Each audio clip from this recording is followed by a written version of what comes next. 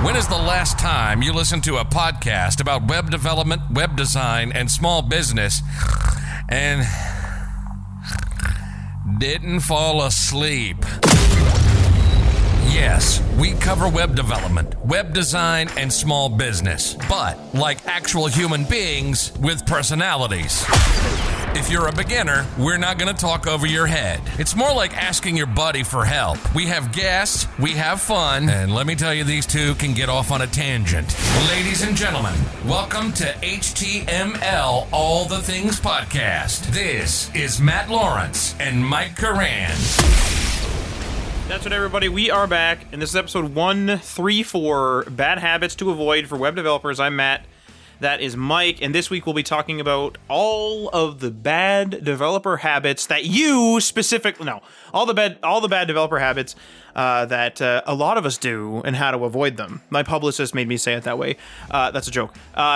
If this sounds interesting to you and you want to support the show, you can go and check us out on that Patreon, leave a review or rating on your podcast app. Join us in our Discord server or share this with your friends. And a reminder that the Weekly Goals app is still working away, public Trello board. You can check the progress on there. But this is a Mike heavy episode. So Mike, please, sir, tell us all about what I'm doing wrong. And what, no, excuse me, what the listener is doing wrong. It's mainly you, Matt. So this is going to be completely, all of it will be directed at you. But no, obviously not. We all have bad habits. Let's be serious. In general, good, bad habits. Like everyone has habits, even if you don't consciously know that they're habits. You're gonna have a bunch of habits, like biting your nails. That's a habit, like a bad habit, obviously. Picking at your face or whatever, like just random stuff like that. So, what are habits? I just read a book called Power of Habit by Charles Duhigg. Great book for the most part. It kind of got a little ranty at the end, but it kind of explains to you what habits are and what they're used for and how to detect that you have a habit, how to detect what's a bad habit, stuff like that. There's some really crazy, insightful things that people do. Companies, especially like large companies, will definitely prey on your habits. So, collecting all the data, seeing what you're doing, and they know based on what your age is, where you are in life, they know what you're going to buy essentially, because what you buy is a very much a habitual thing. So really interesting read. I recommend it. But really, habits are something that's built up over time and usually are due to either direct or even indirect influence. So like if it's a good or bad habit, if it's a bad habit, like, you're biting your nails, a lot of the time you're biting your nails because maybe you're anxious. So you kind of replace the anxiety with some sort of form of release for you, and that is biting your nails. If you're going to get food out of the fridge every 5 minutes, it's probably because you have something going on in your life that's kind of forcing you to go there, not because you're hungry, but because, again, there's some sort of influence on you, whether it be positive or negative. And a big thing with these habits is because they're so ingrained and because they're so kind of subconscious, they're very difficult to change. So when I'm going to be talking about the bad habits today, there is no one clear all solution. I'm going to tell you kind of like an idea of how to avoid a bad habit, but it has to be very consciously understood by you that these things are bad habits that you have, and it's going to take you time to get rid of them and change them into a habit that is better for you, essentially. Because usually how to remove a habit is really by redirecting it to something more positive, I would say. Like if you're biting your nails every time you get anxious, instead of biting your nails, you want to change it to reading a page of a book or meditating or something like that. You got to change that trigger and put it to something else, or detect the trigger and put it to something else. And that's kind of what the book was talking about. And there's a lot of other books that discuss this topic, but it's important to understand that these habits aren't something that we can fully control off the tip of a hat. You know what I mean? Like snap of a fingers and bam, I'm done. I'm never going to bite my nails again. This is something that is very much something you have to put a lot of effort into, right? So again, to change or develop a habit, significant effort. That's something that I want to be a general theme in this episode, because I know a lot of people that can detect a bad habit or talk about like, oh, I'm going to change myself. I'm never going to procrastinate again. No, spoiler alert. And then they just kind of forget about the fact that they said that, and they go on procrastinating because they think like, oh, I thought about it, therefore I'm never going to do it again. But really, it's something that's very much subconscious and very much something you have to constantly work at to change. I actually have an interesting example of developing a habit, actually. So I have mentioned it several times, I have a very old vehicle. And it's a 2003, like just a sedan, like just an old car. And it was, just like a family sedan even back then. So like even back then it was just for like it wasn't fancy. It's not like a luxury package or anything. And I actually treat it like really well, to the point of people are like, you know, why do you treat it so well? Like, why are you not just like, you know, throwing shit on the seats and not cleaning it and like, you know, yada yada, or like not doing this maintenance, or just like not caring about these issues, or like, you know, why do you care about slamming doors and stuff? And it's because I'm trying to develop the habit of treating a car well. Because in the future, if and when I get a nicer car, newer car, doesn't matter what it is, another car, I don't want to treat it like crap. Now, part of that is because I don't like to just like get rid of things or destroy things prematurely. Holding on to things, I usually hold on to things for longer than I should. But the point is, though, is I'm trying to develop a habit of treating my car well, no matter what state, what type, or what it is. Because you know that if you develop a bad habit of being like, this car's old, and you just kind of like, I don't know, you just kind of rough with it, right? You kind of like kick it, or like, I don't know why you'd kick a car, but but like, you just kind of slam the doors too hard. That's a common one. You just kind of slam the doors nonchalantly. Or if it's like really windy and you let the wind kind of take it, which is actually pretty dangerous, can do some pretty serious damage. But like some people will just like not, you know, treat the doors and whatever well. I know that I'll accidentally do that one day on a car that I actually like paid a lot for, or like one that I just got, or whatever. Also, I know that that's additional wear and tear for no reason. So like but like I've been developing this habit for, I guess, since I was like 17, 18. And there's still times in which you just like have a lapse where you're like, you know, you slam the trunk too hard or something.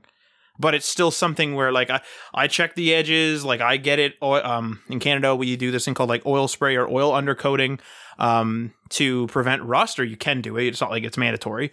But I do that every year, even though like the car is kind of like, you know, on its way out at this point. Like I still do that every year. That's just the way it is. Like, it's just, I will treat it as good as I can so that I develop the habit for when I need, I guess, to act that way. Because I'm not going to like buy a fancy car and then start like slamming the doors and stuff. That's ludicrous. Yep. And that is absolutely a really good idea, to treat things that you want to happen, right? So you get a fancy car, you want to treat it well, to start working on that right away. And by not slamming your doors, by not putting ice cream right on your seats and stuff like that all the time, you are absolutely doing that, and it's going to help you in the future 100%. And that's something that I really want to drive home to the entire audience is like, if you're young right now and, you know, you want to develop some positive habits, start as soon as possible, right? And start working on it. And it's work, 100%. Like, you have to constantly think, oh, I don't want to slam this door, right, Matt? Like, you know, maybe not right now. Right now, you've developed the habit. I've developed the habit now. I don't even think of it. But initially, when you're first getting in and out of a car, your parents probably told you immediately, don't slam the door, don't slam the door, don't slam the door. And you would slam the door sometimes. And they would tell you, don't slam the door. If they didn't 100%. tell you that, you would have slammed the door, however you want to do it. And you would develop the habit where you always have to slam the door because you're not thinking about that kind of thing every single second of every day. You're not like, you know, not all of your actions are well thought out. In fact, I would say most of your actions are not. They are habits. They are an automatic reaction to something that you've done a million times.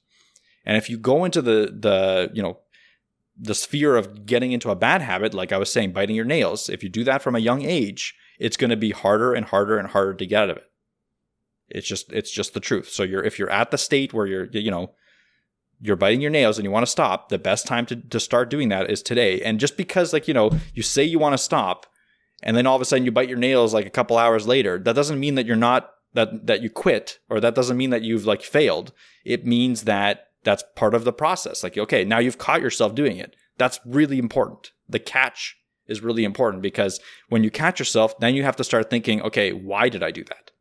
And then you start getting the cause. And then with the cause, you can start cognitively thinking like, okay, now I know because X, I do Y. So now when X happens, I'll try to do something else. So you'd redirect your habit to something else, something more positive. Do a push-up or something. I don't know. So yeah, there's a bunch of different techniques. Again, read that, The Power of Habit book.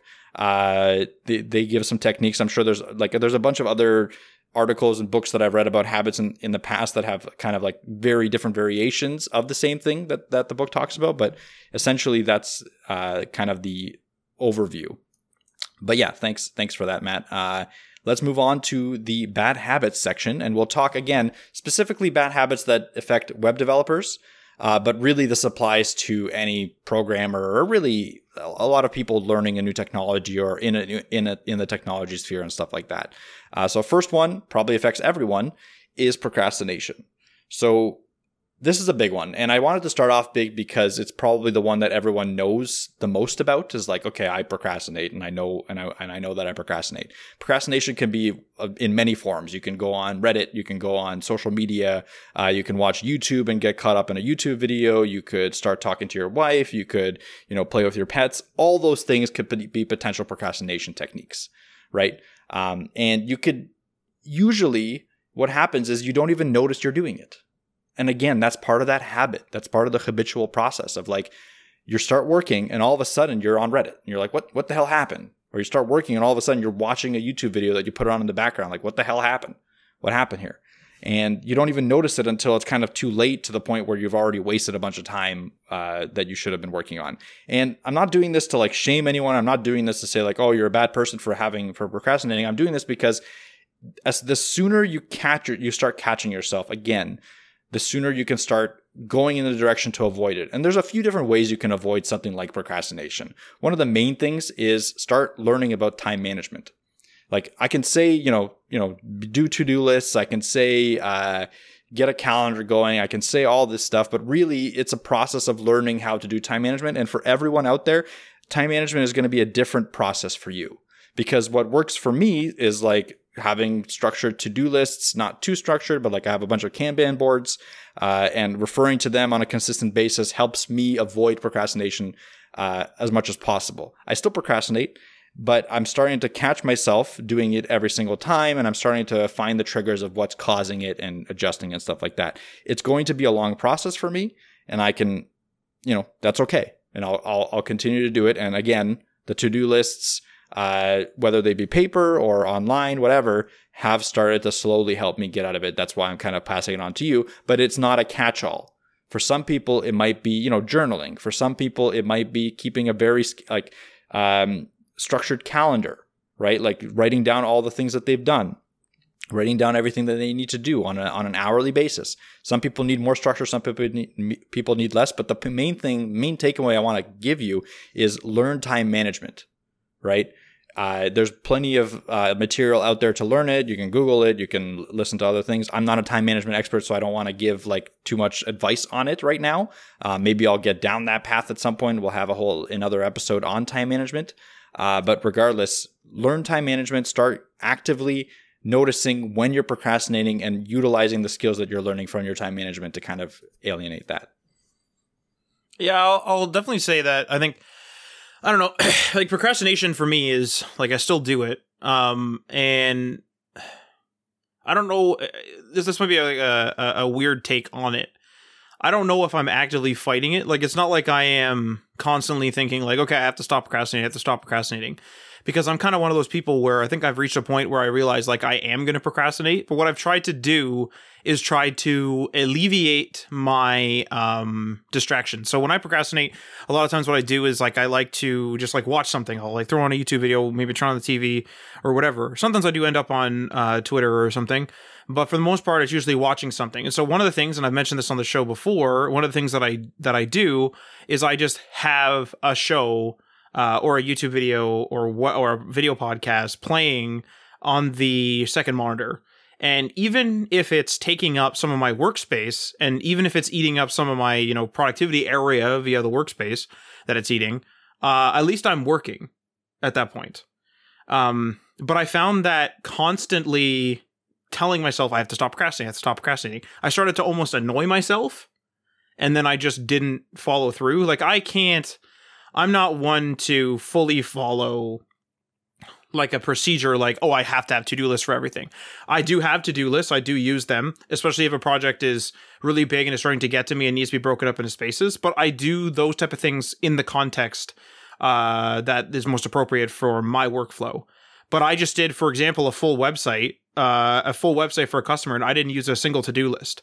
I had a meeting with them. I had a couple of emails. I just referred to the email and did the whole thing. And that's just because, like, I just did it. And the thing is while I work on it, I just have a show playing. And another thing is as I start getting momentum working, I will sometimes minimize the window, but still have the audio playing. It's almost like tricking myself. And this might be like, I don't know if it's good or a bad way to handle it, but this is, sort of how I do it, is I just sort of trick myself almost into being like, yeah, I'm still having downtime, but in reality I am doing, a customer's website or something. And like I said, a lot of the time the video ends up getting covered up by other windows and I kind of reclaim my workspace. But the point is that I'm still getting a lot done. And I do this even for side stuff. Like if I, for whatever reason, really don't want to edit like my second podcast, I don't know, making something up. So I'm on another podcast and that's like more of a hobby. And like, let's say I just decide like I really don't want to edit it that day, but it has to be done. It has to get put out. I will sometimes just put on a show and whenever I'm waiting on a process, so like if I'm waiting for like the compression to complete, maybe it would take, I don't know, 10 minutes or something. Sometimes it takes like 2, but whatever. If it takes 10 minutes, I'll just have a show there. I'll just press play and watch 10 minutes. Then I'll pause it because obviously I'm editing audio, so I got to hear it. But I'll do that on a lot of stuff. I'll just constantly have something there kind of at the ready there to sort of trick me. But like for me, like I said, and I think for a lot of people,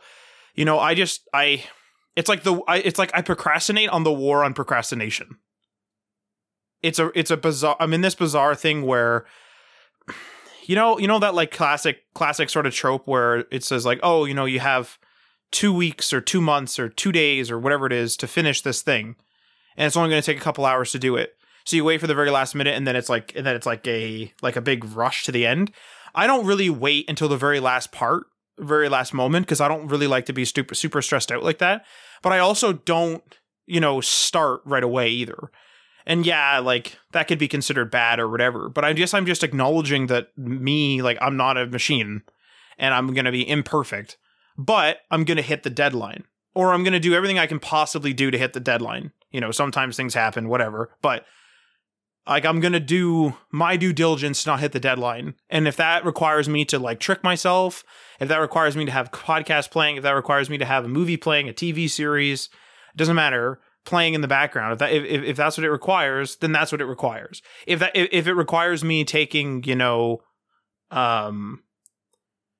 evening to do it, like let's say I'm just like, for whatever reason, I'm just really not feeling it during the day, but it has to be done sometime in that 24 hours. If I have to like stay up late and just do it, but I took a break during the day, sometimes that helps too. And so like, I'm just realizing that like, I'll get my stuff done. I'm the one that edits the show. So obviously it comes out.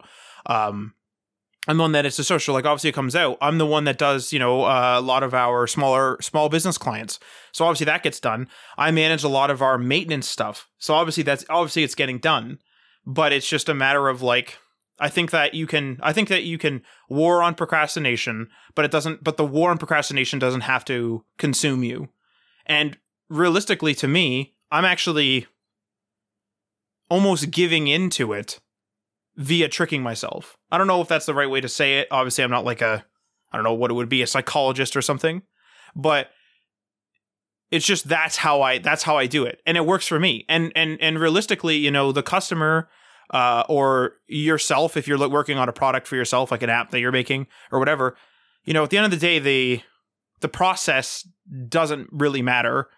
The progress does. So whatever you do to try to make progress, that works. Like if whatever you're doing, if it allows you to make progress, then go for it. If you're a person that needs to literally stop, like if you're a person that will like sit down and watch a movie instead of doing your work, you're going to sit there and watch a whole movie, 2-hour movie. Or you're going to like turn on the movie on your computer, watch 20 minutes of it, pause, do some work for 20 minutes, pause your working, go back to the movie. I mean, is that the greatest way to do it? No. But like, I mean, you got 20 minutes progress, whereas before you got 20 minutes progress on a friggin' movie that didn't matter, right? So in my opinion, like, instead of being so strict on yourself, if you're like, some people need the strictness, but for me, like, I won't do the strictness. Like, I can't do it. I'm not going to ever fill out an agenda. It's not going to happen. I know that they've tried to push that on us in school. It's not going to happen. So just do whatever works for you to get yourself to progress. Yeah. And again, everyone's different. Everyone's going to handle it differently. Everyone needs a kind of different structure and different motivators. One of your motivators, Matt, that you were just saying, is that you don't like to do things at the last second. Like, you don't want that stress of doing things at the last second. So you're going to start doing it at some point before the last second. A lot of people that procrastinate will procrastinate literally to the last second and cram everything in. And that really hinders the product. That hinders the ability for them to do something. And it hinders their mental health, obviously, because they're stressing out about finishing something that they promised to finish for a certain date, and they had to cram it in the last second. So the goal of the anti-procrastination thing is to complete your goals. If you've completed your goals for the day or for the month or whatever, however you measure your goals, and you've managed to fight the procrastination monster or whatever you want to call it, that's then you won. If you're using the techniques of like tricking yourself or of procrastinating intentionally, because a lot of that is a technique, intentional procrastination, that is, and you're achieving your goals, then you're absolutely winning in that fight. And that's important. And the other thing is that if you are a serial procrastinator and you just can't get any work done, period, then that 20 minutes of work that Matt was talking about could be a step in the right direction. And it's always going to be a step. Like I said at the very beginning of this whole segment in the section, it's not a one-step process. It's not like a bam and I'm done. Like, oh, I'm procrastinating, so I know I'm procrastinating, so now I can fix it. No, it's going to take you some time. Making sure that you have the goals, the right goals, and you're achieving everything that you want to achieve as much as possible. And again, you have to be easy on yourself because you're not a machine. So you can't overload yourself with a bunch of crap and then be like, oh, I can't achieve it because I need to work 24 hours a day. That's crazy. It has to be attainable. But regardless, you'll balance it out at some point. So yeah, I think that's a good way to kind of bring a human factor into this procrastination discussion. That's for sure. But moving on here, next bad habit is not documenting or commenting code. So this one I've definitely suffered from sometimes, especially when you have kind of tight deadlines and very complex things that you have to write, and you're just kind of just going through everything and just trying to get everything done as quickly as possible. I've caught myself doing this where, a week goes by and I haven't wrote a single comment and I haven't, added anything to the README, or even a month goes by. I've had that happen before. And it's going to bite you in the ass. It's just going to happen, because if you don't comment anything, if you don't document anything, a month later, 2 months later, someone's going to ask you a specific question, or a bug's going to pop up that you didn't think about, you didn't test, and you're going to have to go back and reread what you've written. And if it's gibberish, then you're going to have a bad time. It's just the truth of it. So it's important to get in the habit of properly documenting and commenting code early. Now, having said that, documenting too much and commenting too much is also a bad habit. So getting into that middle, learning what should be documented, what should be commented, is part of the process of getting started. So when you're going into coding for a company or coding for yourself and maintaining a larger code base, you should also think about, okay, how does documentation work? How does commenting work? Just in general, let's say a general rule that I have is when I go and I write a code for a couple hours or something like that, I like to go back and I reread my code top to bottom, and I read it like a book. And I'm like, okay, this does that, this does that. Now, yes, it's fresh in my mind, but also I can usually pick up on what's gibberish and what's not. So sometimes I'll have a random for loop and variables named with I and A and B. Those are bad variable names. I don't do that very often, but sometimes when you're writing something fast, you do it for testing and stuff like that. And at that point, I'm like, okay, what's this for loop doing? Like, why is it iterating over this thing? That's when I know I have to document something. That's when I know I have to refactor something. And that's when I know when I have to comment it. When I can read it like a book left to right and top to bottom, usually that means I've written it well enough that I can just kind of leave it. So that's my general rule of thumb. But in my opinion, again, it's one of those things where you really do have to learn the process of documentation and commenting so that you're not going too much and you're not doing too little. My take on this too is just to kind of add to what you said is a lot of the stuff that I've been doing lately is we have like a couple migrations coming up, and there's been migrations and there's been other sort of more technical mix with logistical tasks like doing updates and then like testing the updates after and stuff like that. And so one of the things that I did for myself actually was I did this really weird workaround where we had to do it was a WordPress thing. I'm not going to get into it, but the point is I did this really weird workaround for a customer that was like pretty complex, but basically it made this weird bug, of which it was a bug, not on our side. This bug kind of go away. And so not go away. It was a workaround not to fix the bug, but it was a workaround so that the customer didn't even realize there was a bug. So that's why I made it complex. And I did that just so the customer could click this button instead of like doing all this workaround stuff. But anyway, to get back to the real topic, what I did was I realized that one of the areas that I changed, I think it was a core file or something like that. I can't exactly remember now. But then this is the reason why I did this, is I left myself a note where I knew I would look. So I just left myself a note where I was like, damn, like, why the hell is this thing not working? I remembered I fixed this a while ago and like, why can't I do this? And I left myself a note in the spot where I thought I would. And it literally like explained it to me. And it was like a private note. Like if anyone else read that, you'd probably understand that some of the jargon was about WordPress, but you wouldn't understand exactly what the heck I was talking about because there was no context given, short of the directory or the folder that it was in. But that is exactly what I did, was I just left myself a note. And that's, to some people, they'd be like, oh, you should have documented it more clearly, blah, blah, blah. But I knew I was going to be the one doing this.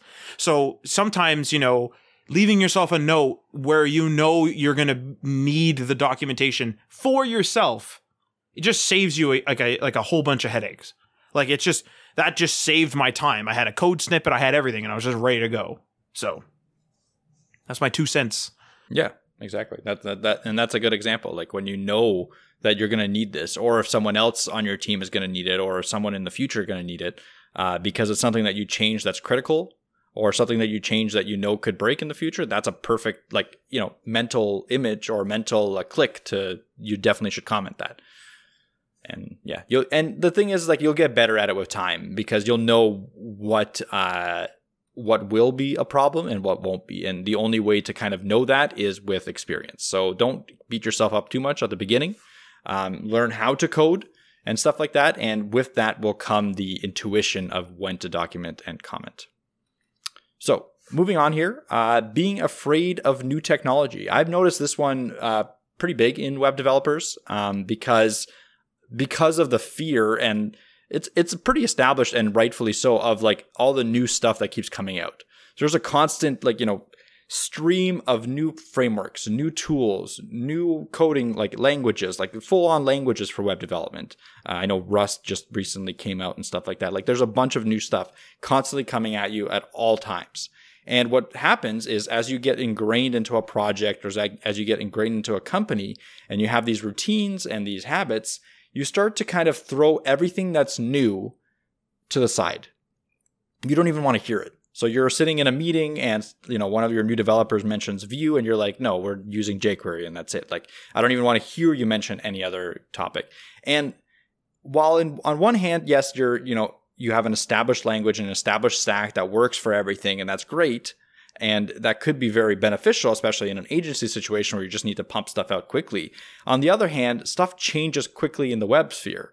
So if you're using, jQuery 1.0, or whatever constantly, and you all of a sudden get a client that needs some sort of complex functionality, and now you're using jQuery to do this complex functionality that will take you 3, 4, 5 times the amount of time that would just using a reactive framework like Vue or React would take you. Now you're wasting money. Now you're just burning money because you were afraid to learn something new and even hear about something new.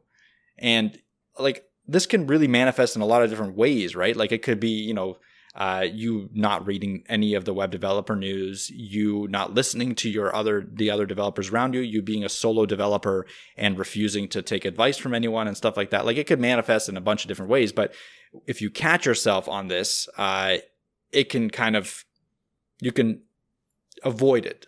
And one thing that is interesting is, or one idea that I have, for me, this isn't a problem because I like new technology. Like being part of HAT has kind of pushed me into like just constantly keeping up with the new web technology sphere. So I'll check all the new, headless CMSs out there. I'll check the new backend Dinos and Node.js, anything new that comes out. I'm like, okay, what's going on here? So it's definitely not a bad habit of mine, but I've seen it happen. And something that you could use to avoid it is like, again, being more open-minded, but that's difficult to do. But if you just go out there and maybe spend a little bit of time once a week, once a month, just reading, dev.to, just reading the top posts for the month or top posts for the week, that will give you a good overview of what's going on in the industry.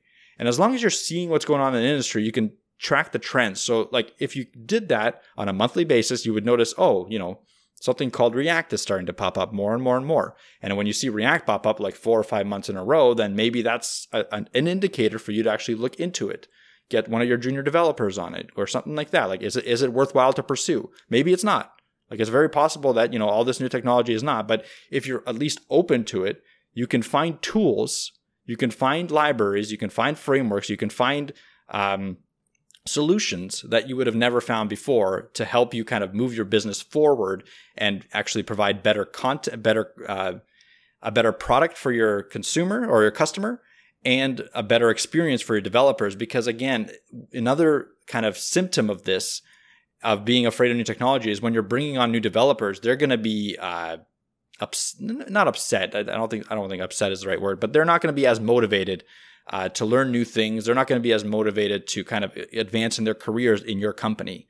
They're going to be looking for a way out, especially if they just come out from like accelerator program or a boot camp that's using all these new technology, and they're going to go into your jQuery 1.0 world and no bend on that, and try to get out as quickly as possible, essentially. And that I've seen that happen. I've heard people talk about that, and it's not in my opinion, it's not the right way to go. You should always be at least available and open to hearing about it. And obviously it goes both ways. You shouldn't be going all over the place, especially if you have an established client base, an established business. You shouldn't be trying new things every week or every month even, but you should at least be open to hearing about them.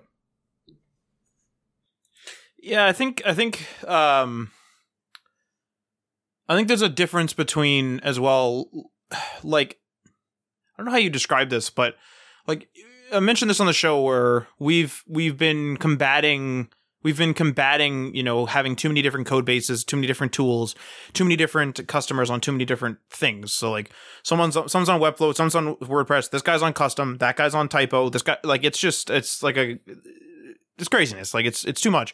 So when somebody calls and it's like, hey, my contact form stopped working. It's like, well, are they using the contact form? I think it's called Contact Form 7 plugin on WordPress. Or was it PHP Mailer? Was this totally a custom thing? Was this some other weird thing? Like, I don't know. Like, did we even do it? Are they paying like MailChimp for, are we embedding a MailChimp form? What is it?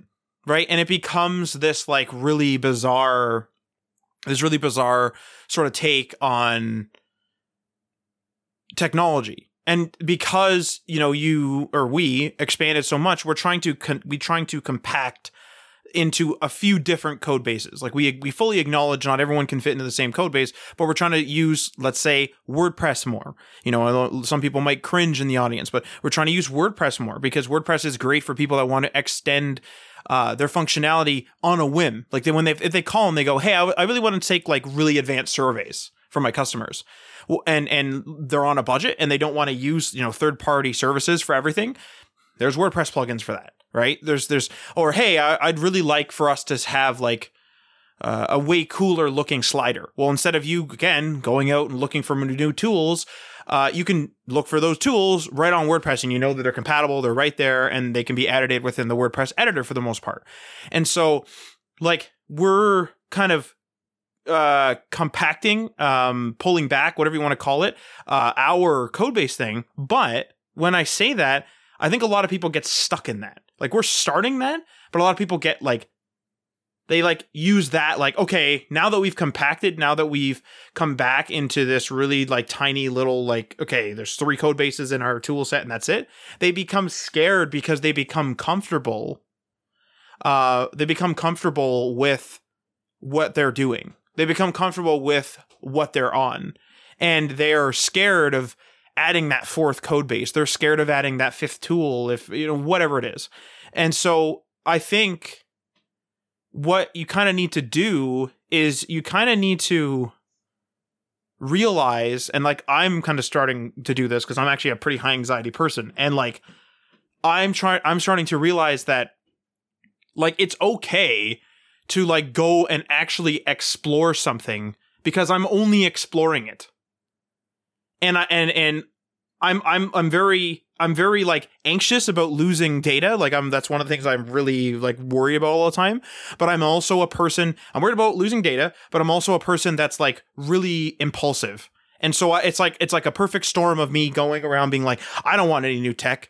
And then someone showing me a new web tech and I'll be like, that's cool as hell. We should move all our customers to it. Like there's that impulse, right? So it's like I'm scared and then I get impulsive. So what I'm finding is like there's nothing wrong with you exploring new tech on your downtime, on your whatever, like if your work, you know, has some downtime, if your work has a period of discovery, like if they give you an hour at the end of the day, or I don't know, whatever it is, or your working thing, whatever your working environment allows, you know, there's nothing wrong with that.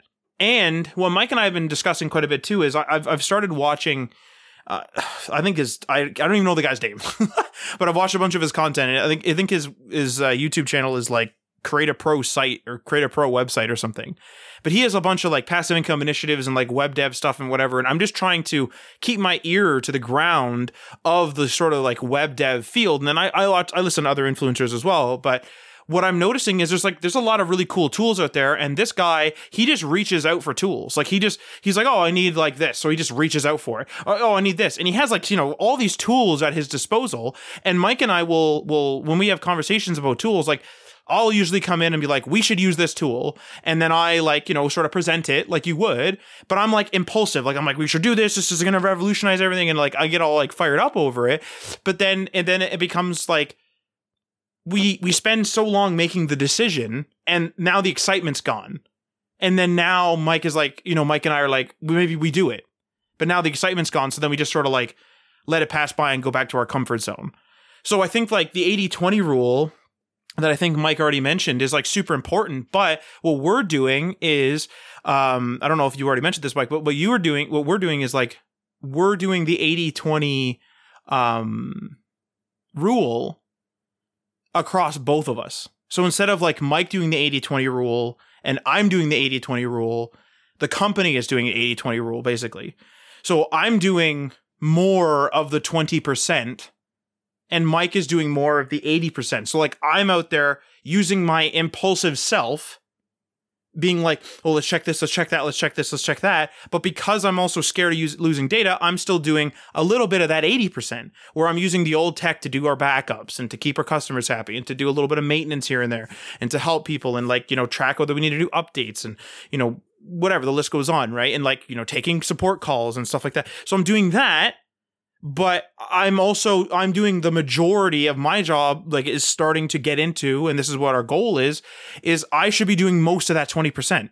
I should be seeing what sticks. I should be seeing what works. I should be seeing what tools we should use, what tools don't work. Like we've used tools recently, actually. We've used tools where I've tried the demo, liked it, signed up, don't like it. And like it took us so long to decide to sign up. And it's like, we could have came to this conclusion so much faster.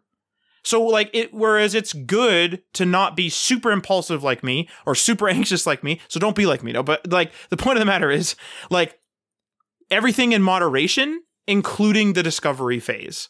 Like don't be too scared, but don't be too impulsive. Have that middle ground where you're like, you're all fired up about it. Okay, great.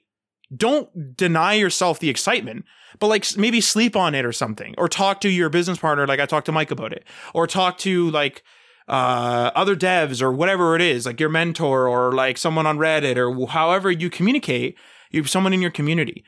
And you can say, hey guys, like I found this really cool thing. And if they're all like, that thing's a piece of crap, that thing has this issue, that thing is, then you know, like, oh, maybe this is a piece of crap. Like maybe this is garbage that I shouldn't be using. And the benefit of us doing the 80-20 rule across us is that I'm able to just keep trying different things, or I'm starting to transition to this, where I can just keep trying new things, look out new things, see if we can make money, seeing what sticks. And our web news will be talking more in depth about this, so I won't get too into it. But I really want to see what sticks, and then I really want to see what sticks, and then Mike can sort of like hold the fort down, and I'm just there supporting him holding the fort. But I'm also trying new things, so that if the foundations of that proverbial fort collapse because like of age, like let's say whatever, like I don't know, PHP is gone, that'd be crazy, but like PHP is gone, I'm out checking out new tech, or I can be like, Mike, don't worry about it, come over here. Like I know where it is. It's not like we're both in the fort like collapsing, being like, what do we do? Too scared to move, but too scared to leave. Right? So we have that spread. And I don't want to get too into this because we will be talking about this in the web news, but that's my take on being afraid of new tech. Mm-hmm. Yeah, and just to clarify the 80-20 rule, because I don't think I've clarified it yet. The idea of like taking a portion of, let's say, a work week and dedicating that to doing the exploration part, right? So trying new things, and this come from like industries, large companies. I know Google has done this for a long time, and what they do is, you know, Monday, Tuesday, Wednesday, Thursday, you're working on your regular project, like the project that you were assigned. That's your important thing. On Friday, they give you the day, or maybe half a day, whatever, 75% of the day, to work on anything you want. So it's up to you. You want to try new technology, you want to start a new project, work on anything you want. Now, obviously, like with Google, when you're working on anything you want, it's still part of Google. Like if you're going to be working on a project, you can't be working on your own thing on the side. But whatever you do can be whatever you want. So you can start a new project for Google. I know apparently Google Maps started from the 20 rule on the 20% from one of the employees. So he just started a map, and it evolved into something else. So that's the idea behind it. So and what it does is that it gives you an outlet to try new things, and it gives you an excuse to try new things. And those new things could develop into something, and they could not. Like they could be a waste of money. Maybe you're going to try, buying and selling websites or something as your 20%, and you're going to invest like a little bit of money into it, and then it's going to fail. Whatever. It's only the 20%. You still have your 80%, which is your main income and your main job.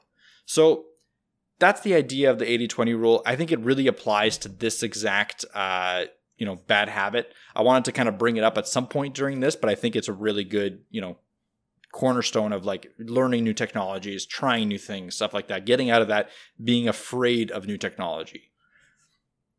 So with that, let's move on to the next one, which is getting stuck in tutorial hell. So we've talked about tutorial hell like a million times on this podcast because we get approached by people stuck in it all the time. Like we get approached by people talking about tutorial hell, or talking to us about being like, I've been in school for 8 years, like trying to become a web developer. Stuff like it's true. Like we've had people talk to us like that. And I mean, again, there's nothing wrong with being in school and doing the traditional schooling route and all that. But at some point, it becomes the process of you avoiding going into the industry or avoiding trying it out. You're using the excuse of getting a better education or like taking this one last course or taking this one last thing to avoid putting yourself out there, which again, is one of those things. It's one of those bad habits that like is inherent. It's like, it's something that's totally normal because you don't want that rejection. You don't want the chance of failing. And you're using an excuse of learning more before you get out there to minimize your chance of failing. But really what it's doing is extending your time before you actually start your career or start your job. You're going to fail. It's going to happen. You're going to have a project that's going to go badly. You're going to have you're going to have a decision that you make that wasn't correct. You're going to have a code that you write that's bad. It's going to happen regardless of how much schooling you have or regardless of how many tutorials you do. The only way to get past it is to just do it, is to go into it, do a project, like do your own project, get some client work, whatever. Get into the habit of like trying something as fast as possible in your learning career. If you're learning in high school right now, if you're in high school listening to us right now and you want to become a web developer, you want to become a programmer, start coding. We talked about it last week with Monarch on the podcast with our guest. His whole theory is as well, like just code. Just go out there and code, because the more you code, the more you'll figure out these little gotchas, the more you figure out the process of completing a project from start to finish, the more hireable you'll be, the more advanced you'll get in your career, and stuff like that. Like all these, yes, like obviously, the tutorials that you listen to, the traditional schooling that you do have a role to play in your education, in your progress inside of a career, but it means nothing without the coding element of it. We're in a unique industry where if you know how to code, regardless of your education, you can probably get a job and you can probably start making money online somehow. That's the unique position that we're in terms of web developers, programmers, etc. So the faster you get to the point where you can, sit in front of a code editor and code up a web page or code up a web app, the faster you're going to be to getting into a web development career. I think a lot of it too, and I don't know whether this would be controversial or people might have arguments against this, but I would say a lot of it is due to how the school system works as well to an extent. So what I mean by that is the school system, at least here in Canada and probably in a lot of other places in the world, it teaches us to wait for permission a lot of the time. And it's weird to not have guidance or to not have a reason to do something. Like if you think about schooling, right? At least the way we experience it, it's like we get told to do these assignments. We get told what lesson we're doing. We get told what unit we're doing. We get told what subject we're doing. And you're kind of like in that institution from a young age, 5 or earlier, like I said, at least here in Canada, all the way through when do you graduate high school? 18, 19, something? Something like that. So like you're kind of in that institution, and you could be in that institution well into your 20s as well. If you do post-secondary immediately after high school, right? After secondary school. So, it really, you get taught, like, you wait to do stuff, really. College is a little bit different. University is a little bit different where you have to be a little more of a self-starter. But really, you're still waiting for permission. You're still waiting to do, you're still waiting for someone to tell you to do something.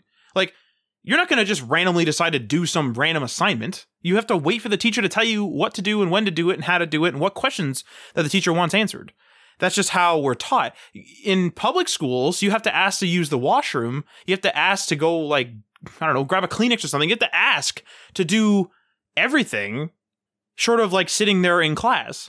And, like, the freedoms kind of go up in schools, like, you kind of start like going to different classes, and you can have like spares, in which you don't have class and stuff like this in high school. And like, as you go through, it's like, you start with one teacher, then you have many teachers, then you can manage your classes. Then you can start like, skipping classes if you're confident in it, although it's not suggested, and like blah, blah, blah. Like the freedoms go up, but it's still like a cliff of permission. It's like literally, it's like you get to the end, whether you're at the end of college or the end of just high school, or even if you dropped out of school, all of a sudden you no longer are asking permission to do anything. And it feels weird. Like it feels very bizarre to not have someone be like, and today, I'm going to ask you to get your master business license. There's no one asking or telling you to do that.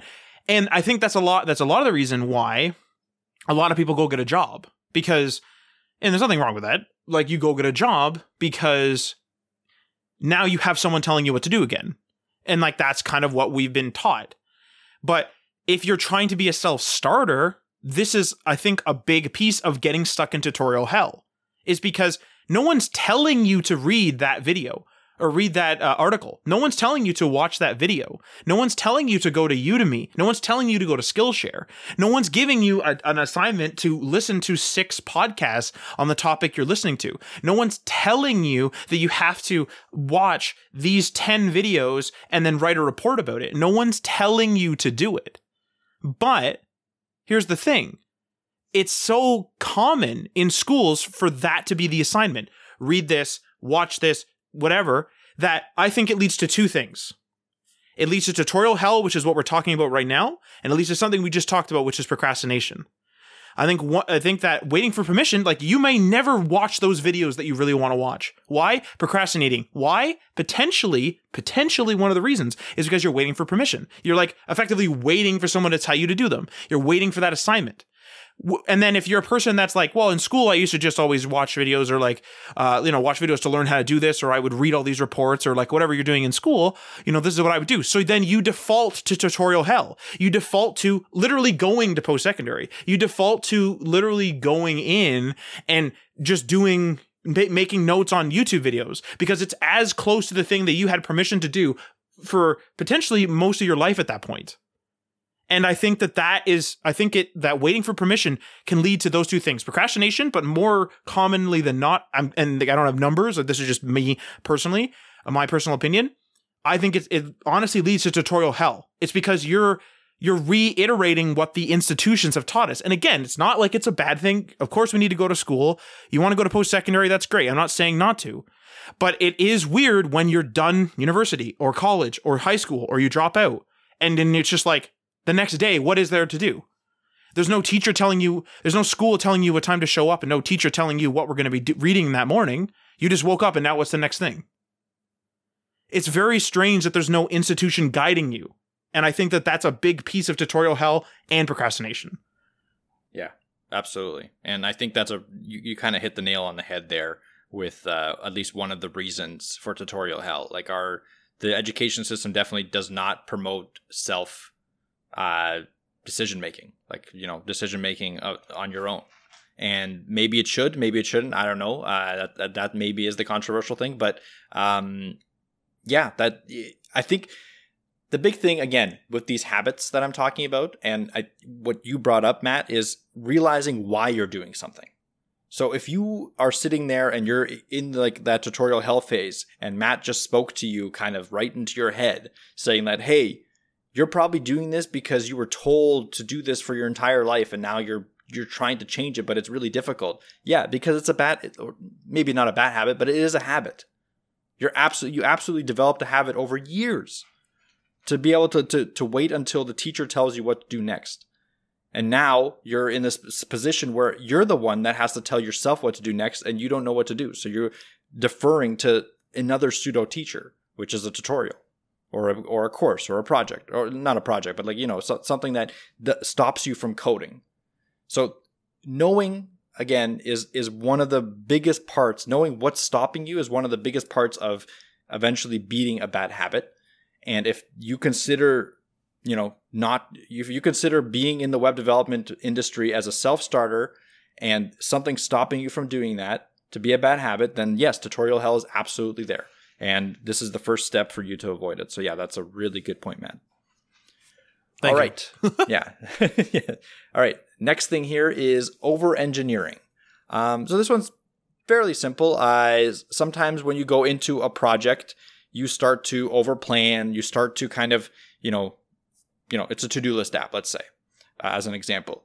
And you're like, okay, how do I build this to-do list app? So now you bring out all the Gantt charts, you bring out all the, every part of your planning arsenal, all the, requirement charts and stuff like that.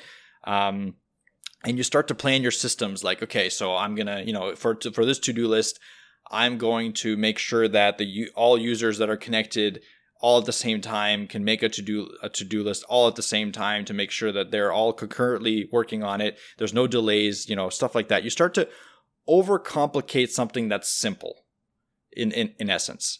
And what that does is it again puts you in the state of not coding and not doing the project.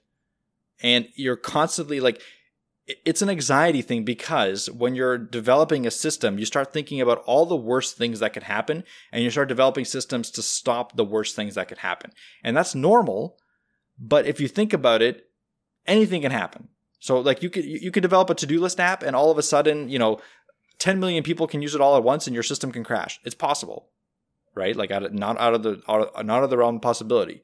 And if you're thinking that way right from the beginning, I'm going to tell you right now, you're never going to get it done. It's just not going to happen. Like if you're going to start solving all the problems that could potentially happen to your application or your website before they happen, you're not going to finish that project, because again, those problems can be infinite, and you can keep getting into that situation where you're over engineering a solution that shouldn't be over engineered. So the way to avoid that is taking some time before you start a project and figuring out how you want this project to evolve. Break it out into phases. Take the simplest thing you can do in the project and just start working on that simple thing, right? And as soon as you start putting, code down on a piece of, not paper, but code down in your editor, and as soon as you start getting a product to perform, that's steps into avoiding over-engineering. Because the over-engineering phase mostly occurs in the planning stages. And when you're planning, and you're planning for weeks and weeks and weeks, and you have this massive, chart of what you want to create, that will for sure overwhelm you, or your team, or however you want to call it, like whoever is in charge of developing it, and it's going to cause either delays or complete failure of project, and et cetera, et cetera. So what you need to try to avoid solving for every possible reality. You have to start small and work your way up. You can't solve the whole thing at once. That's one way of solving this. There's probably other more efficient ways maybe, but that's how we do it. Like any project that we work on, Matt and I, myself and the other development teams that I work on, we always break it down into phases, because we can't we usually have one day or one session where we're like, okay, what can this project become? Right? And we just throw out everything that we could possibly throw in the project. And we put that into a backlog, into some sort of task management backlog, right? We never say that we're going to do that. And then we have another meeting where we go through that backlog and be like, what's critical to the success of the first phase of this project? And we pick it out and we scrutinize every single decision we make. Like, do we really need that, the password reset form right away? Is that something that we need? Is that something that the application will not work out with? Maybe we put that into phase 2. Right? Do we really need the social media marketing material right away before we even start programming this? No, maybe that could be phase 2. Stuff like that. You literally scrutinize every single task that you create. And what that does is, as a team or as yourself, however you're doing a project, you're going to come out with something that you can do, something that's feasible to accomplish within a decent amount of time. And that's how you kind of get over the over-engineering phase. Funny enough, I actually tweeted about this as of recording this before recording this. I tweeted something about over-engineering, and I said something along the lines, paraphrasing from my tweet, is that over-engineering. I've seen landing pages over-engineered to the point where the amount of plugins and libraries that the people were using, the commands used to download and set up those plugins and libraries, was more text, or a comparable amount of text to the vanilla HTML and CSS they could have used. There's been times where I've spent more time screwing around and with some random library trying to get it to work, when I could have just built 3 divs in Flexbox and just called it a day. There are times, especially now with things like, I don't know, jQuery and headless this and this new CMS and let's use WordPress in this way, and let's use 18 plugins for WordPress to do this one little tiny thing, and hey, let's do this other thing. Let's get some Node modules in here. Let's use Node.js for this. No, let's use this. You know what? Let's change. A big one is indie games. If you're into gaming, indie games, we decided to change engines. What are you doing? You're changing the whole foundation of the game. And it's we decided to change engines because of this reason. And it's just why don't you just engineer it, the way it has to be? Sometimes you need to make drastic choices like that. And I'm not a game dev, but there's a lot of times where, you don't need that new engine to complete your, if you want to do that later, go ahead, but to complete your goal right now. In web dev, like, you don't need Gatsby and like 1,400 other plugins to have a contact form on a single page. I'm sorry, but you don't, and it would just be faster to do it in vanilla. And maybe if you don't know vanilla, maybe it wouldn't, and whatever, you can argue those cases, but that's still over-engineered. It's still too much. The solution is over-engineered, or literally the technology being used is over-engineered, meaning that it has too many options for your use case. You're reaching for the wrong tool for the job. But that, not saying that tool is bad necessarily, just that tool is not right for your job. But people always reach, that'd be like saying like reaching for a Swiss Army knife every single time you want to have dinner and have like a steak dinner. Instead of just grabbing a steak knife or just a knife and like eating it with a fork and knife like people do, you just grab a Swiss Army knife every single time. Why? Because you might need the corkscrew on there? Like, what the hell? Like, for what reason? Like, how many knives do you need? There's probably 3 in there. 2 in there, at least. You need the bottle opener while you're cutting that steak. You're going to crack a beer and cut the... Like, come on. You know what I mean? Choose the right tool for the right job. Don't over-engineer. Yep, exactly. And, like, there are cases where maybe choosing, a full stack for a landing page makes sense. Like, first of all, if you're really well versed in like a Gatsby stack, right? Like if that's what you do every single day, or that's what you learn from the get-go, doing that will be 10 times faster for you than coding it up in regular JavaScript. Now, we always promote learning basic JavaScript, HTML, and CSS right up off the get-go, so that you have a good understanding of what you're using and what tools you're using and how they work. But not everyone does that, obviously, and we're not, like, we know that other people learn just like the stack and that's it, and that's what they use for landing pages. But again, it's a really important concept to be like, do I really need to, again, especially if you're just starting out, do I really need to learn Gatsby, Tailwind, Webpack, all that to get phase 1 of this project done, right? So now you're overcomplicating, over-engineering it for yourself, not only from a perspective of like you're using something that's way too powerful for something so simple, but you're also now having to learn all this stuff on top of the stuff that you've already learned just to get phase 1 started. And that's going to stop you. Like that's going to defer you from getting the project done. Now, again, if you're in a situation where time doesn't matter and you're getting paid for your time and you're working for a company, maybe it makes sense to do that. But when you want to get a project done as quickly as possible, or when you're learning especially, you want to get, again, writing code as quickly as possible, because that's what's going to make you a better coder. So with that being said, let's move on to the next one here, is being obsessed with efficiency. So this is another one of those things where you kind of overreached your bounds, and every time that you want to create something, you need to make it so that it's the fastest thing possible, right? So let's say you have a to-do list, and again, the concept is you want the to-do list to perform at max capacity, at max speed at all times. So now what you're going to do is you're going to build it with just pure JavaScript for every single little thing. You're going to build all your own functions. You're going to put it on a massive CDN. You're going to pay for that massive CDN. And what this does is that, again, it stops you from getting to your goal of building a good to-do list application, right? Because you're going to get down in the bureaucracy and down in the complexity of making something the fastest and best it could possibly be. Like, writing the shortest amount of code. I want this entire function to be 1 line. I've heard that said like multiple times before. Like, I want to make sure that we have all our functions are like 5 lines and less. Why? Why do you want that? Because it's going to run 0.00005 like milliseconds faster. Why does that matter to you? Like, are you developing your application to be run on computers that were built like 20, 30 years ago? If that's the case, then yeah, sure, that makes sense. But if you're developing for modern computers and modern applications, you don't have to worry about processing power to that degree. You could use Vue, you can use React, you can use regular JavaScript functions and not have to, put them all in 1 line. You don't need to worry about making everything as small and efficient as possible to get the job done. Now, if you're build it again in phases, first phase could be just get it done. Second phase could be let's add some features. Third phase could be let's make it more efficient. That's fine. Because now you're focusing on different things. And now if you're focusing on efficiency when it's already generating, either interest or revenue or whatever, that's a different conversation.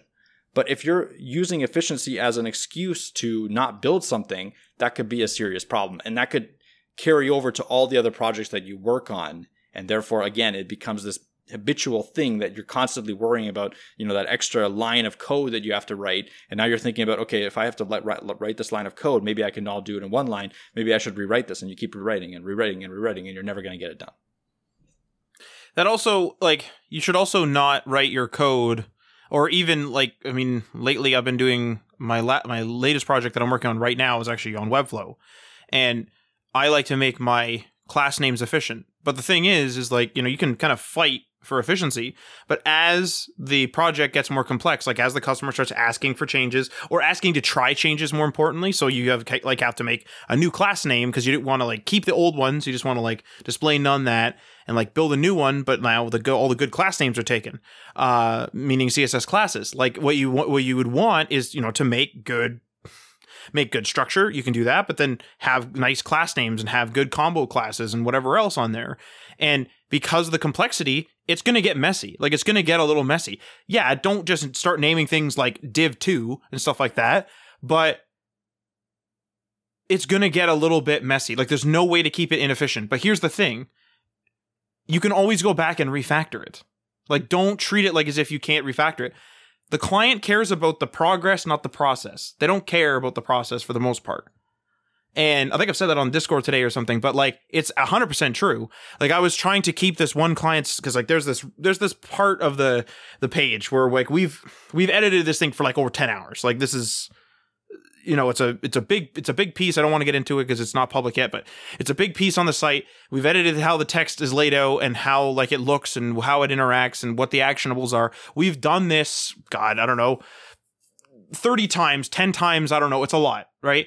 And there's class names and divs and hidden things and stuff out of order and things with wrappers and wrappers and wrappers that don't need to be in. And there's divs everywhere. It's a disaster. But the thing I'm thinking is, I was trying to keep it efficient yesterday, and I did do a couple things where I I don't actually need this, delete it. Don't be crazy. Don't be I'll just add 10,000 divs. But also work at a pace in which the progress is good. But the process is clean. But don't make it so clean that the progress doesn't happen. And I can always go back later when we finally say, this section's done. Okay, go into here, delete all this crap. Fix these class names, delete all this other crap. I can always go back and do that. And I think that people act as if it's one and done. It isn't going to be one and done. Even if you make a super efficient progress, let's say, for example, I go in there and I'm a little messy. I don't know. Let's say Mike and I are racing on a Webflow project. I don't know. Exact same project. Let's just say it's basic website, 5 pages, 1 form. Everything else is informational, right? Easy.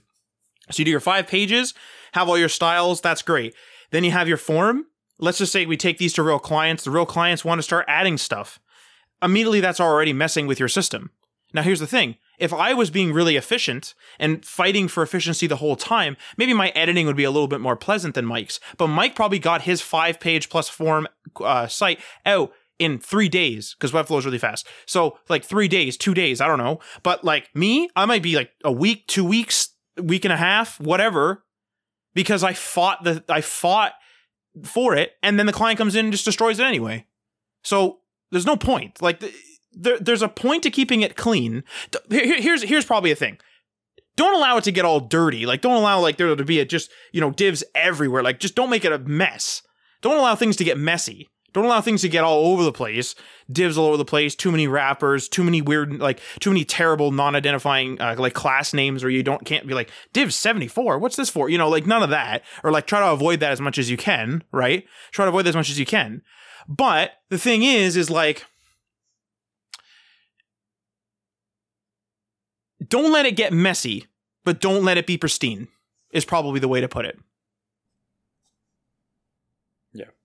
Don't let the pristineness of something stop you from delivering something on time. Mm-hmm. Don't let 5 milliseconds of extra load time make you go back and rewrite an entire section and make you, change the way you code for a whole week, essentially. Like I've seen that argue. Like I constantly see those arguments being made. Like, oh, why don't you use this sort method in this instead of this sort method? This one's like 1 millisecond faster. I don't care. Like right now, I'm trying to get this project done. I don't care about 1 millisecond extra speed. When I have the capacity and when I have the project out there and 10 million people are using it, yeah, that 1 millisecond might matter at some point. But before I get to that point, I need to get this done. So that's the mentality that I always have, is like, yes, it's important to know how to write efficient code, sure. But it's more important to complete a project. Because like you said, Matt, a client doesn't care that you wrote something that's going to be super efficient for your 10 million customers. They care that you completed the project, it works as described, and that's it. Like you can talk to them about the fact that you wrote an efficient algorithm all day. They don't care. They're going to ask, well, where's the project? Well, no, I was writing this sort method. Now your users will be able to sort their profile 5 milliseconds faster. Yeah, but where's the project? Well, I was writing the sort method. That took me 3 months. That's a perfect example too. Like we're doing a pretty large migration right now. Again, can't get into the details of for what, but we're doing a pretty large migration right now. And like I've been like classically trained in like infrastructure for like a year or so, about 2 years ish with school, and on job training. So like it's kind of my bread and butter, but I also have I can sometimes get a bit too tied up in the details. I worry too much about like, oh, I got to move these mailboxes. Like, the other guys had infinite, space. We can only give them 5 gig, but like no one's even close to that. Is that okay? The thing is like sometimes like there's so many moving parts in a migration, moving sites, moving databases, moving email filters, moving email forwarders, moving email accounts, moving how those email accounts work, getting the people connected with the thing. Like the list goes on. Right? It just goes on and on and on and on and on. Upload limitations. Like, you could just keep going. Like you could just go forever. And the thing is sometimes you just need to make some assumptions. You can't ask the client about absolutely everything unless the situation calls for it. Unless it's like for some reason you need it to be absolutely identical. The thing is that like, no, I'm going to just assume 5 gig is good enough for the mailboxes. Why? Because I'm going to do 5 gig. No one's going to say anything. In 3 years, if someone hits their limit, I'm going to tell them they're at the limit. If that's a problem, we'll upgrade them then. Yep. Like, you know what I mean? There's no point in me engage the client again. And we used to do that in the beginning. And it's annoying for us. It's annoying for them. And it's just something that you have to learn. And it's, again, that's being obsessed with efficiency. You want it to be so perfect that it's so seamless. When you do it, like if you make all these plans and you put the thing together and then it doesn't work, what are you going to be doing? You're going to be clanging on there, figuratively with a sledgehammer, trying to get it to work, getting your tools out, whatever, trying to fix the thing. That's what you got to do. If you were to put it together and the migration works perfect and then the client complains about something, what do you got to do? You got to get in there and fix it anyway. So just do it, make sure the data's okay, make sure the site's up, make sure whatever needs to be migrated works for the most part, and then have a conversation with them. And then that's it. Yep, exactly. You gotta get your job done, essentially. And if the efficiency is standing in your way, you have to fight that habit. 100%. Yep. All right. So last one here is not reaching out for help or joining a community. And this one is a little bit like it's one that I still probably suffer from the most. Where I just don't reach out for help in the right amount of time when I should. And it definitely does hurt me in more ways than I probably even know. So it's really important to get feedback on projects because you don't know if your code is clean. You don't know if you're doing the right things for your team. You don't know if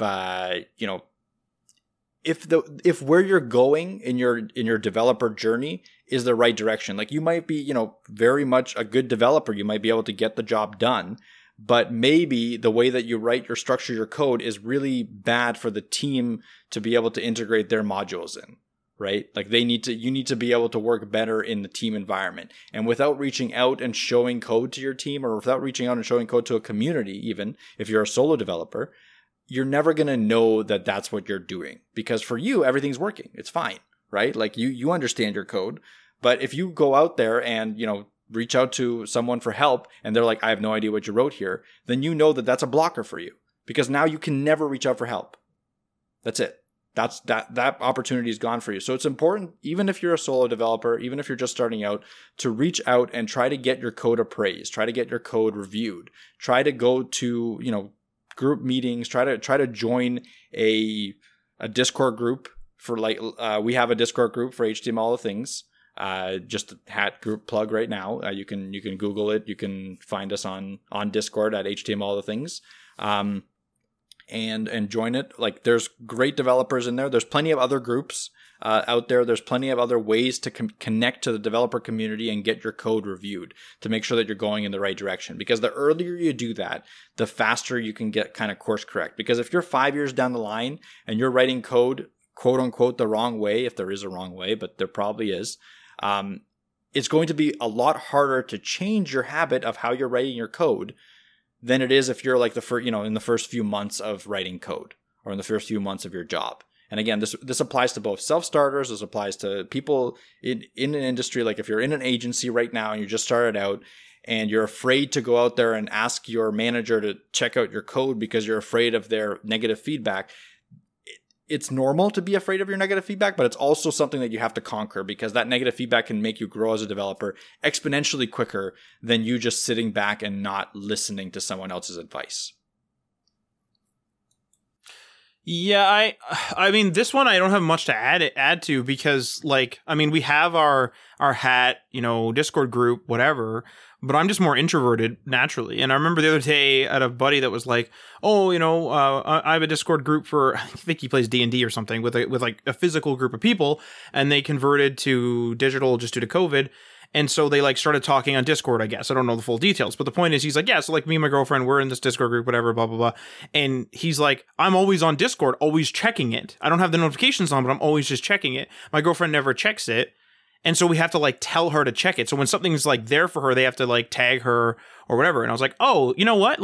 I have a pretty big Discord group, and I'm kind of like that. I'm more introverted in that I just don't reach out. I just don't reach out for people. I'll chat with Mike and whatever, but I have my group of friends, like physical friends, people I've talked to in person and stuff like that. And that's kind of who I talk to. And it's I really should be leaning on I really should be leaning on and being more active in the Discord, the hat Discord. It's just not second nature to me. It's not because I'm ignoring it. It's just not second nature. It's oh, I built this thing. Cool. I'm going to go watch a movie now. And that's my honest thought. I'm not oh man, I'll check what everyone's doing on Discord. It's just not what I do. It's just not what I'm playing. I wake up in the morning and I check Twitter and stuff like this, our Twitter and stuff like this, if I post it or whatever. I check the stuff I need to check, my email, blah, blah, blah, whatever. But the point is I just don't check. It's just not something in my current habit.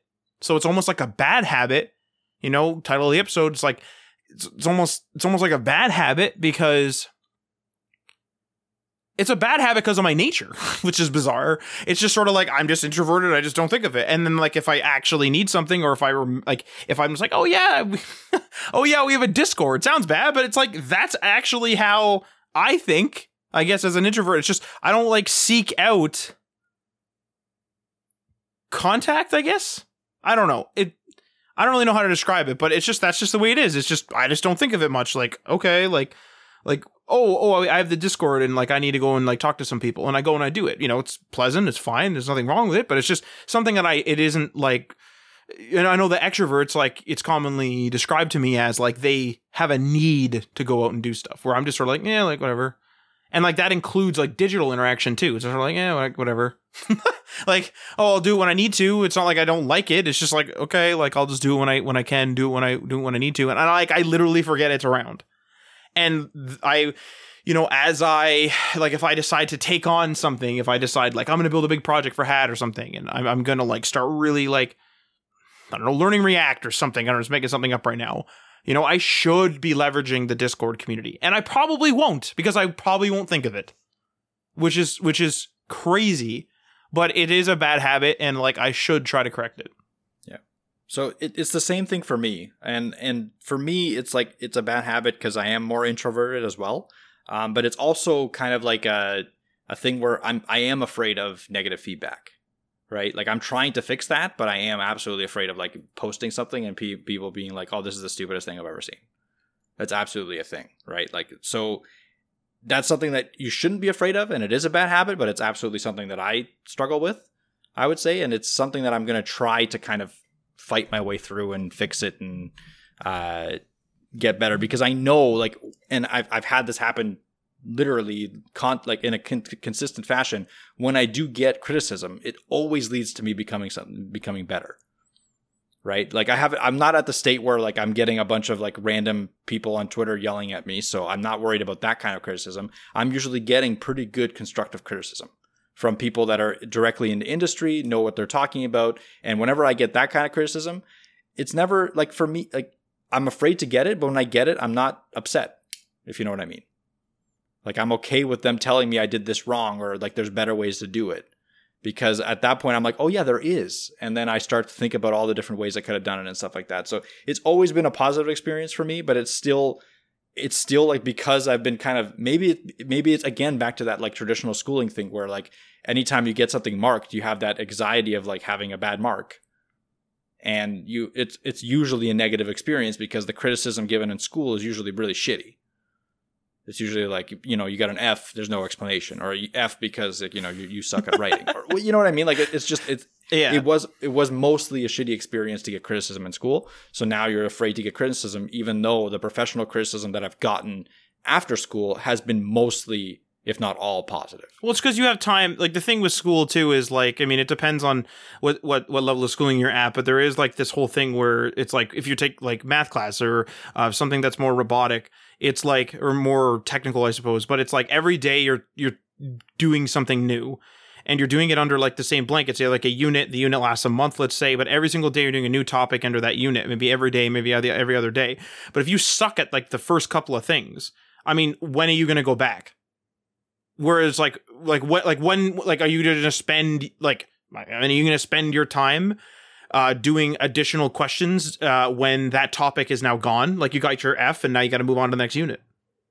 Whereas professionally, if you get an F when you make a website because it looks like crap or whatever, it runs like garbage or whatever the problem is, then you can work on making better websites. And you can work on that for, you know, an indefinite amount of time, let's say. Or at least more time. But because there's nothing saying to you, well, Mike, you better get on to app development. you know, like, but that is how school is.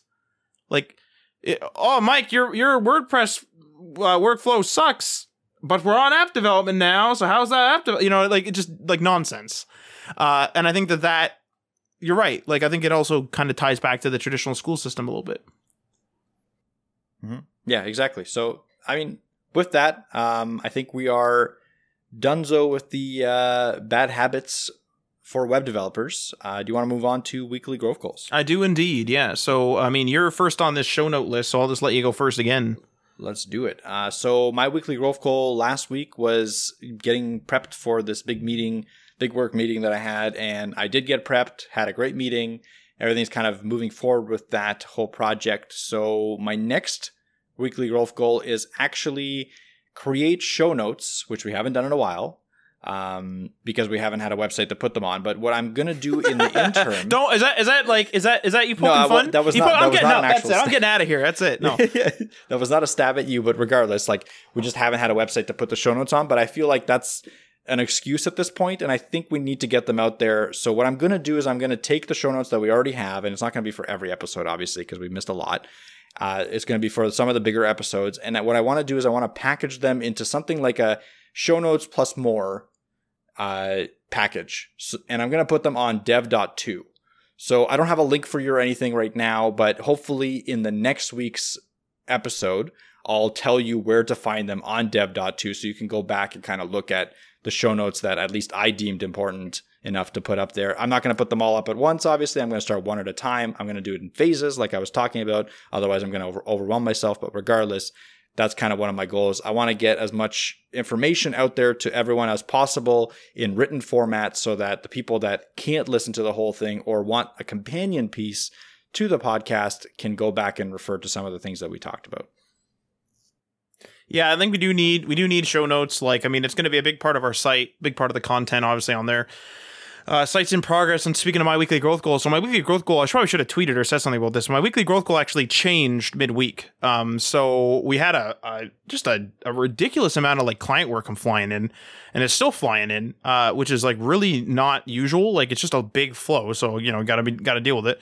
Gotta do it basically. So, you know, not complaining. So basically, I switched my growth goal is basically what I'm trying to say. I don't have a catchy way to say that yet. The weekly growth goal switch. I don't know, something. But anyway, I switched my weekly growth goal over to, we have 2 major projects that were on the go that we had all the requirements for and everything else just had to be done. And I was going to do 50% of it last week, as of recording this last week. I was going to do 50% of each. And then this week I was going to do the last 50%. And then there was a migration, like I mentioned, that we have to do. I ended up just going on a roll on the first project and said, you know what? I'm so familiar with this UI and setup right now. I'm just going to work on this one project. And that was last week. And I just literally killed the whole thing. It's done. It's over. Like, even the little intricacies, it's done. So, I mean, that's not to toot my own horn, but that's pretty good. So, I'm done that. It's over. So I just got to I'm going to effectively, quote unquote, hand the keys. I usually wait a couple days to hand the keys to the client or tell them it's done, just because I like to sort of think or even look through it sometimes to make sure I didn't miss anything, especially if the deadline's not like whatever. But I'm way earlier than the deadline. So I got one full project just done. That's done. So now my next one is I'm going to try, although I don't think I'm going to finish it this week, but I want good progress on this second one. The second one is actually less work, but more intricate. So I'm working on that. But yeah, like I probably should, like I said, I probably should have tweeted or something that I switched my weekly growth goal. But yeah, we even have more client work coming in. Like, we got some people that like I've hardly talked to yet. We got people coming in. So like, I mean, it's good to be busy. That's good. You know, I'm not complaining, of course, but it's got to be dealt with. And I mean, I'm willing to make the weekly growth goal flexible enough to deal with that, just because in this industry, feast or famine is usually the name of the game. And right now, apparently we're feasting all of a sudden too. Usually there's some telltale signs. And this time it was just sort of like, and by the way, better keep an eye on that email, because we're just going to constantly send you stuff. But yeah, like I said, good to be busy, not complaining that way. And want to that second project that I want 50% on, that's my weekly growth goal. I want to finish, let's say I want to finish at least 50% of that. Let's just say that. But I'll probably end up finishing a little more, but won't complete it. All that, like, not quite. But yeah, that's where I'm at currently. And I don't know when our web news is going to air, because it is rather late here as of recording this. Just due to all the craziness, and Mike had an appointment earlier, so we had to change our recording time. So if you're looking for the web news, we do have a web news topic. I don't know whether it's going to come out at its normal time and date, or whether it's just going to come out at some point, but just keep it locked to our feed. And it's going to be about kind of, I don't know what the formal topic would be, but it's going to cover what I said earlier, which is just trying a bunch of different things and see what sticks. And it's going to be specifically about our situation, but in relation to a bunch of things that we've seen online, passive income initiatives and stuff like this. So it should be an interesting one. I hope you enjoy it once that comes out. And remember, we're on Patreon if you want to support the show.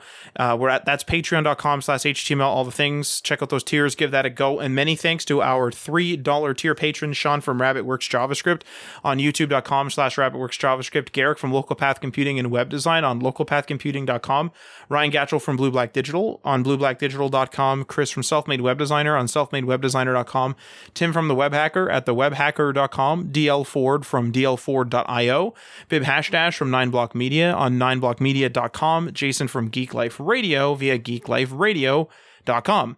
Feel free to leave a comment or a review on the platform that you're listening to this on, and we are signing off. You've been listening to HTML All the Things Podcast. web development, web design, and small business. We hope you've gotten some useful and practical information from this show, and we hope you appreciate that we talk to you like human beings, and we hope you had some fun. We'll be back soon, but in the meantime, hit us up on social media on Facebook, Instagram, and Patreon at HTML All the Things, and on Twitter at HTML Everything. Until next time, this is HTML All the Things, signing off.